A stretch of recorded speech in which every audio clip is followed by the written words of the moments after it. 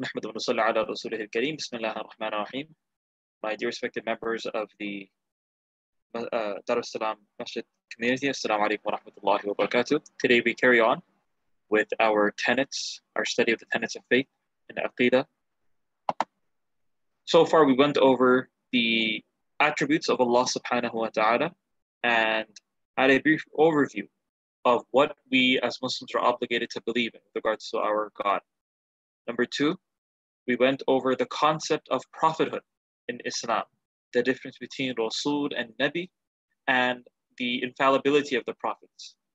And now today we will carry forward with the third tenet of our faith, major tenet, and that is our belief pertaining to divine scriptures. What are the divine scriptures? What are we obligated to believe in it with regards to it? And how many scriptures were revealed?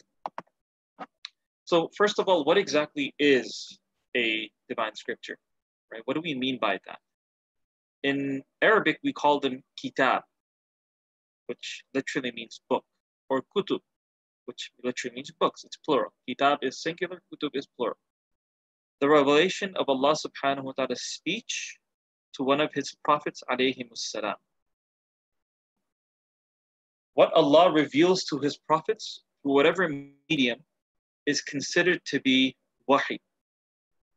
And sometimes when it is sent in the form of a book or compiled in the form of a book, it is known as a kitab or a book. But in general, wahi can come in various forms, and we're going to go into that in just a moment. And what was the purpose of Allah subhanahu wa ta'ala revealing books to mankind? He could have just left us to grope in the dark, or he could have just sufficed by sending an individual prophet, and after his demise relied on the people to remember the teachings of their prophet, compile the books themselves. Why did Allah subhanahu wa ta'ala send a specific book to his prophet, which was directed at the people, the audience to which the prophet was preaching at that time? So number one, to clarify the belief of Tawheed. We know that historically speaking, before the advent of Islam, societies were fundamentally, you can say, and predominantly pagan. They had deviated away from the monotheism that they were supposed to believe in. And each time they did so, the prophets were sent with a specific book to teach the people monotheism, to believe that Allah subhanahu wa ta'ala is the only one to be worshipped, that he's our only God, he's the only divine being, and how to believe in Tawheed. Similar to how we explained our concept of Tawheed and Allah subhanahu wa ta'ala's attributes, likewise the prophets would come and elaborate to the people as well. Number two, to rectify any deviant beliefs of Aqidah. See, once a prophet came, whatever work he would do after his demise to ensure that his works carry on for some time, the people, the audience, would have a book to recourse to verify what the exact teachings of their prophet was, and to ensure that their aqidah was in line with the teachings of their prophet, as well as to serve as a source for verifying beliefs, worship, and law as well. We had a standard, and that's one of the reasons why the Quran specifically is called Al-Furqan. The Quran is called the criterion, meaning the source that we use to justify and to figure out what we're obligated to believe, what we're obligated to practice as our law, and how to worship Allah subhanahu wa ta'ala. And as well, the books serve to expand the geochronological scope of a prophet's call. Prophets, like any other human being, they were limited with regards to their time on earth. Once they had lived their life, whatever was muqaddar, whatever was written, they went back to Allah subhanahu wa ta'ala. But if they had left a book behind, which was revealed to them by Allah subhanahu wa ta'ala, then his teachings would be preserved for at least some time after his demise, which the people could continue to use so long as the book remained in its most pristine and authentic form. Now, there are two types of revealed scriptures, according to the ulama of Islam. We have the kutub and we have the suhuf. What exactly are the kutub? Kutub, like I said, is the plural for the word kitab. Kutub literally means books. And it refers to the more larger books, the major books in Islam. And suhuf is plural for sahifa. Suhuf is plural for sahifa. A sahifa is a relatively smaller piece of literature, which you can roughly translate into English as epistles. Any revelations besides the four major books, the kutub, which we'll go into right now, are known as suhuf. And the number of suhuf that were revealed are unknown by the vast majority of scholars. We know that the prophets Shith alayhi salam, who came after Adam alayhi salam, and Ibrahim alayhi salam, Idris, and Musa alayhi salam, they had received various suhuf. They had received various sahifas, various small epistles, according to our ahadith literature. But how many prophets received how many suhuf throughout history, that number is unknown to us.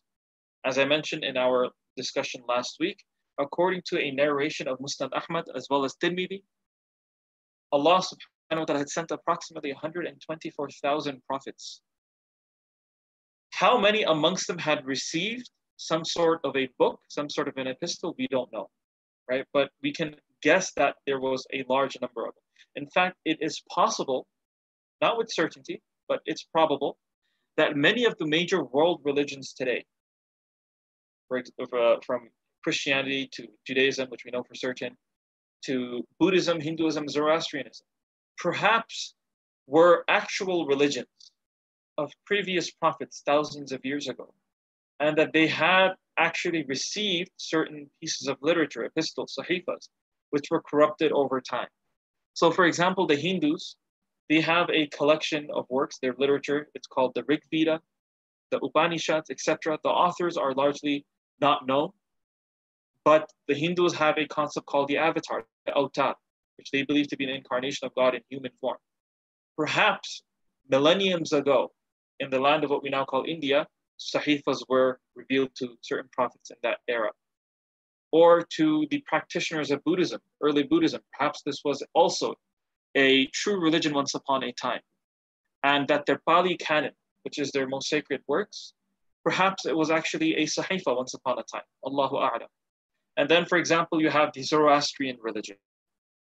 The Zoroastrian religion was the state religion, the major religion of the ancient Persian Empire. It used to be a major world religion once upon a time, but the numbers have now dwindled.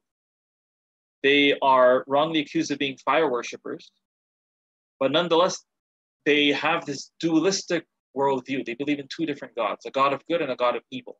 And they also have a belief in this concept of prophethood. The prophet that they claim to believe was in English what they call Zoroaster, the prophet Zoroaster. In Farsi they call Zarathustra. And they believe that their prophet received a book called the Avesta thousands of years ago, even before the time of Musa alayhi salam. And they claim that the Avesta no longer exists as a whole. They have snippets of it, and even how much of that is authentic, we don't know. But perhaps the Avesta was once upon a time a sahifa that was sent to a true prophet. At the end of the day, Allahu A'lam, we don't know. Bottom line is that there were kutub that were revealed, relatively large books that were revealed to certain prophets. And there was a large number of sahifas, smaller books, epistles that were revealed to others, the number of which are unknown. Nonetheless, as Muslims, we believe in all the books that were sent in general, every single book, without actually knowing its name. All we as Muslims have to say is that whatever sahifas were revealed, we believe them all to be true, we respect them all, and we believe that they were from Allah subhanahu wa ta'ala. Now, with regards to the books, as Muslims, we have to profess belief in four main books. Many kutub were probably revealed, but we know of four explicitly by name, as mentioned in the ahadith and in the Quran. We have the Torah, which was revealed to Musa alayhi salam, which is known as the Torah in English. We have the Zabur, which was revealed to Dawood alayhi salam, the Prophet David. And we also have the Injil, which was revealed to Isa alayhi salam, the Prophet Jesus. And finally, we have the Quran, which was revealed to our Prophet, the final Prophet Muhammad sallallahu alayhi wasallam. Now, the Torah is known as the Old Testament in today's modern Jewish tradition, the Old Testament. And the Christians, they call the Injil, the Gospel, the New Testament. So the Old Testament is the Torah, the New Testament is the Injil. Now, what exactly is the Zabur? What was the Zabur to begin with? And, does it still exist today, any form of it? Now, it's debated among scholars what exactly the Zabur was. But some scholars are of the opinion that the Zabur actually refers to a section of the Bible called the Psalms. And that the Psalms wasn't revealed to Musa alayhi salam, but rather it was a book that was given to Dawood alayhi salam. So the Zabur is actually the Psalm. Another opinion, and that's that of Christian apologist Karl Gottlieb, he suggested that the Quran's reference to Zabur actually refers to the third division of the Hebrew scripture, known as the writings, or Ketuvim. See, the Jewish Torah, book that was revealed to Musa supposedly, was divided into three main sections. Number one, the Torah, which they call it. Number two, the Nevi'im. And number three, the Ketuvim. Torah, Nevi'im, Ketuvim. Collectively, they're known as the Old Testament. The third book, the Ketuvim, some scholars feel that the Quran is actually referring to this third book over here, and the Zabur is referring to the Ketuvim. At best, Allah subhanahu wa ta'ala knows, right? This is still up for debate. All we do know for sure is that a distinct book was given to Dawood alayhi salam.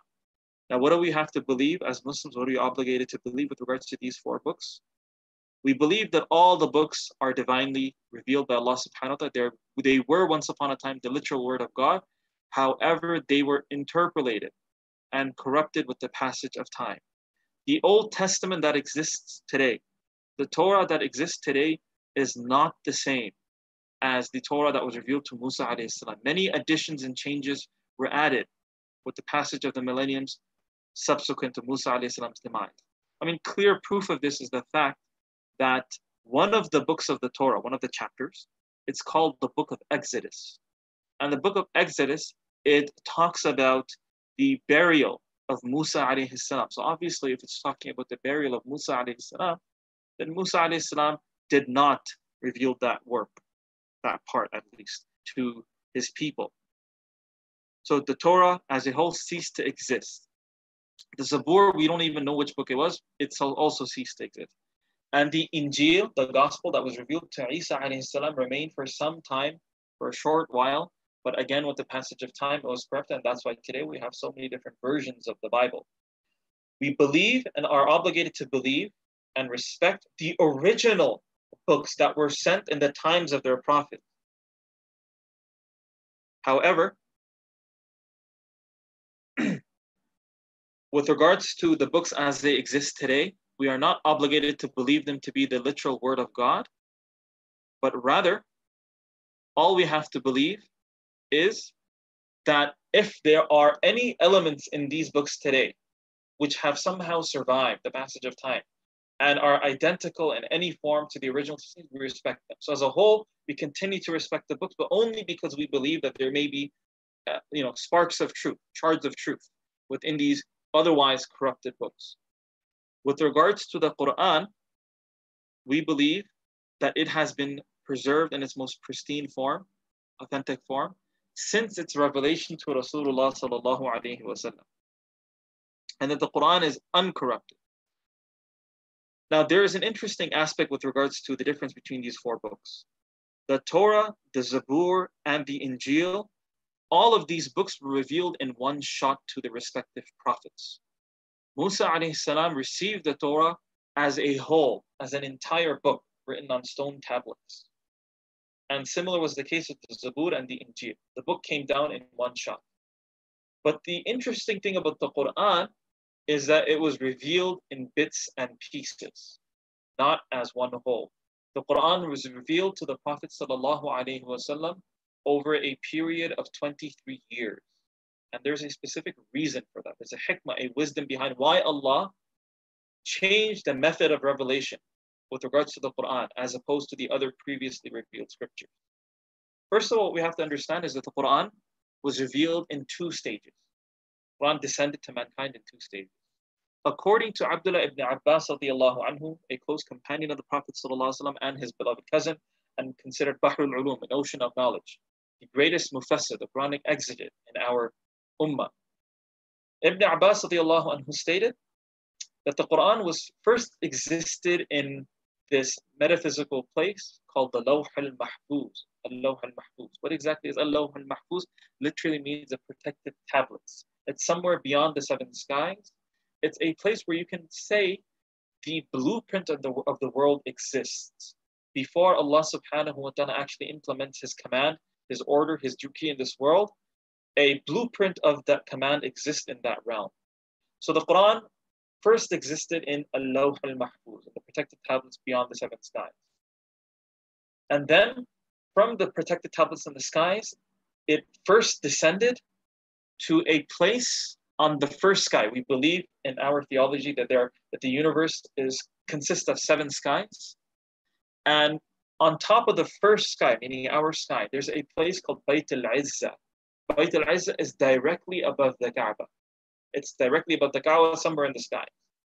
And the Quran descended from the Al-Lawh al-Mahfuz to the top of the first sky, Bayt al-Izzah. From Bayt al-Izzah, from the first sky, Jibreel alayhi salam would take bits and pieces of the Quran in piecemeal and bring it down to the Prophet Muhammad sallallahu alayhi wasallam in forms of revelation, bit by bit, over a period of 23 years. So the first stage was that it came from Al-Lawh al-Mahfuz to Bayt al-Izzah, and number two, it then came from Bayt al-Izzah to the Rasulullah sallallahu alayhi wasallam through the medium of Jibreel, bit by bit. Okay, I have one question here. Can we say the Bible is the Injil? If not, what is the Bible? And is the Bible we see today actually a holy book? Okay, very good question. It's theorized, not with certainty, that the Injil refers to today's Bible, or elements of today's Bible. So what we do know for sure is that a book called Injil was given to Isa alayhi salam. That's for sure. Now, how much of the original Injil actually exists in the Bible?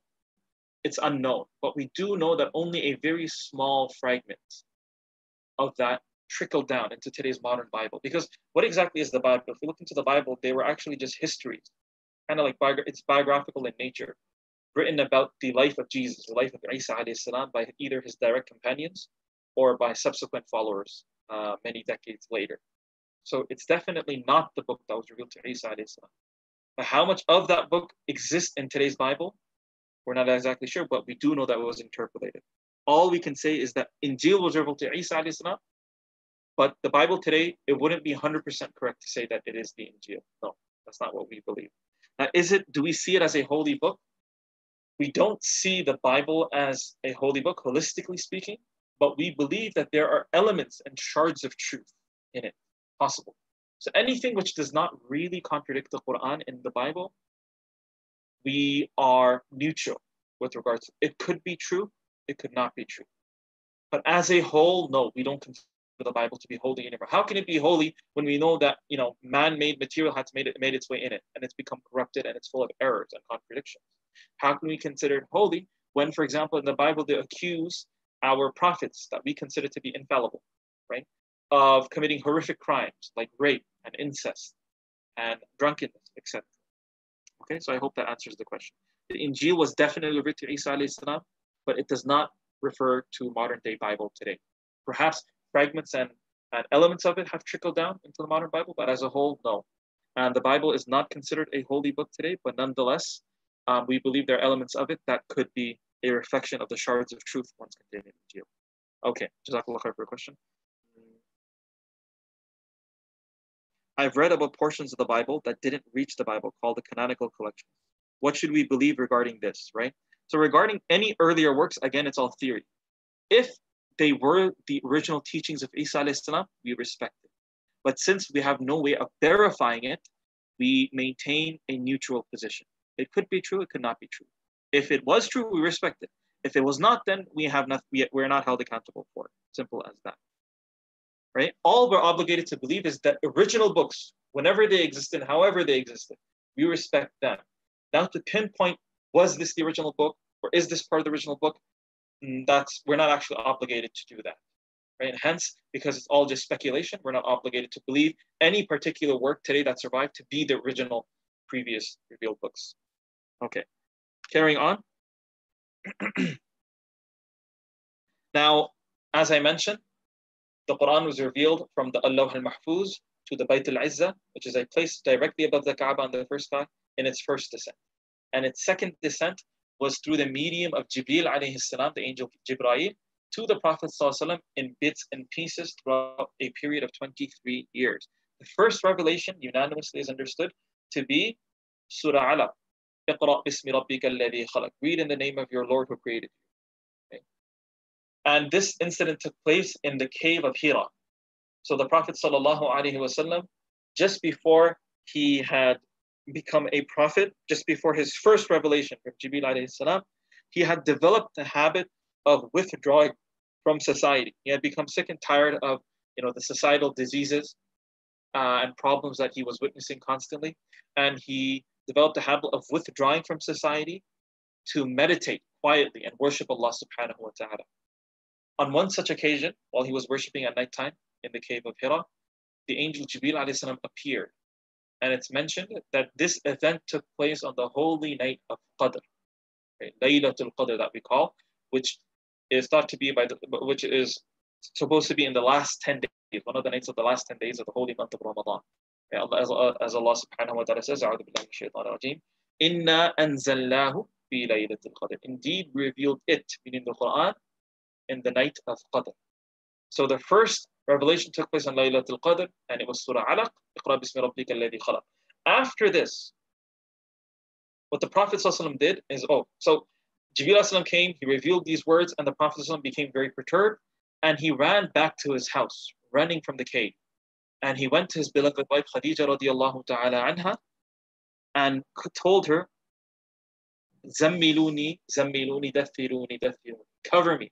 Cover me, embrace me.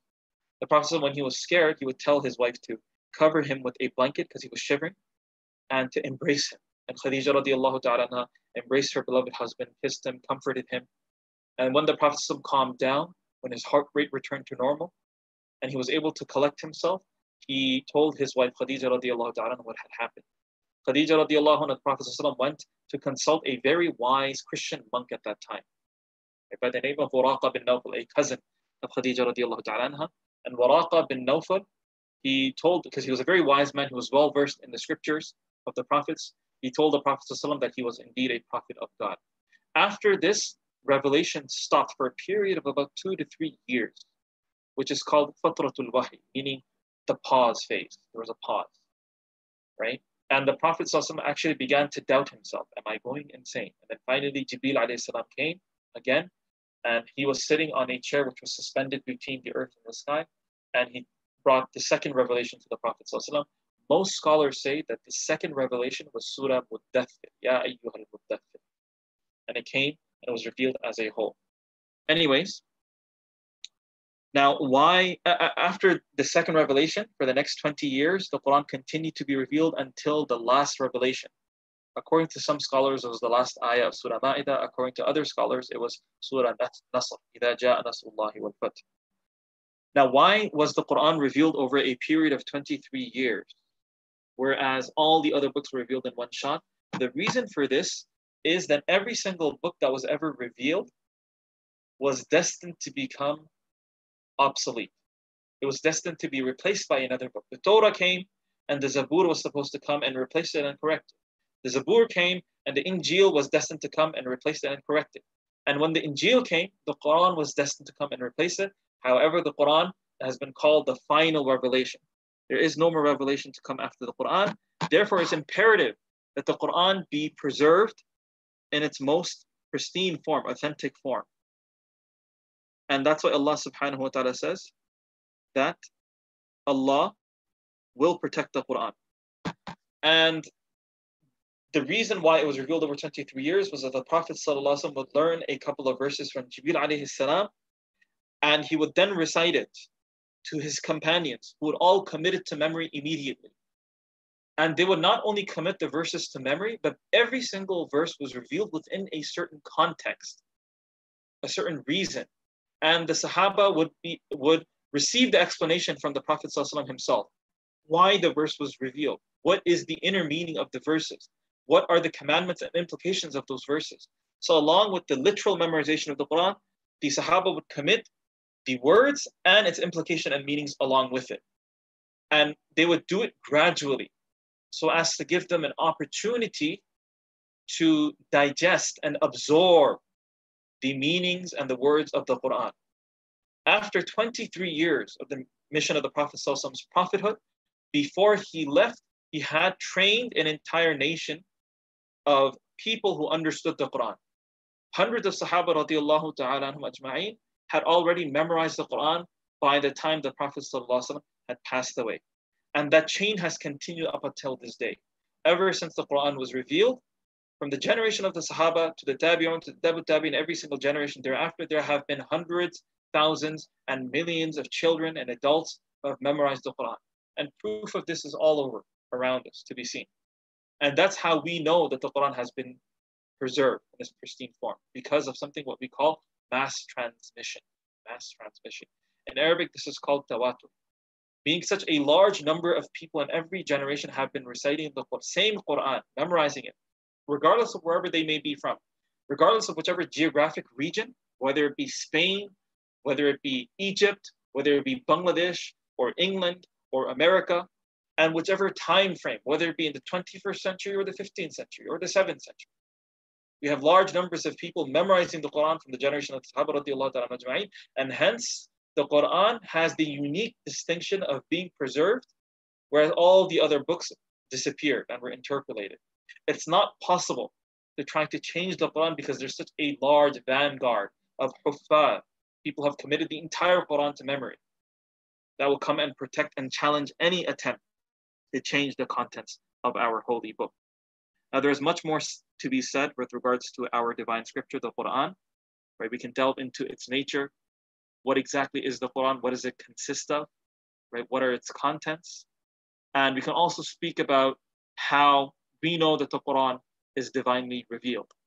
How do we believe? How can you logically justify the claim of the Prophet ﷺ that the Quran is indeed a divine scripture? How is it different from me just coming up one day and saying, "Hey guys, I received a divine book yesterday and I'm a prophet of God"?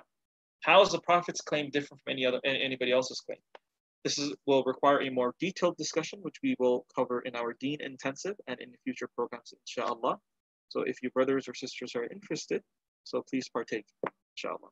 Okay, are there any more questions, Mona Farhan? Is Bayt al-Izza also known as Bayt al-Ma'mur? Yes, indeed. It's also known as Bayt al-Ma'mur. How about the scrolls of Ibrahim alayhi salam? Yes, those are also called the Sahifas. I can't remember the exact number that was revealed to him, but the hadith, they mention anywhere between like 100 to 150, something like that. Epistles were revealed.